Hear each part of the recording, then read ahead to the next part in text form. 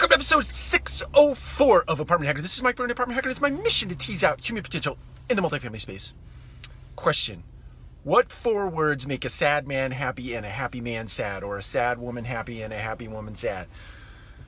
It's an interesting answer in the context of adversity, right? If you're in the middle of something that is really weighing heavily on you, it's pressing on you, the answer to this question is, this too shall pass. Those are the four words, this too shall pass.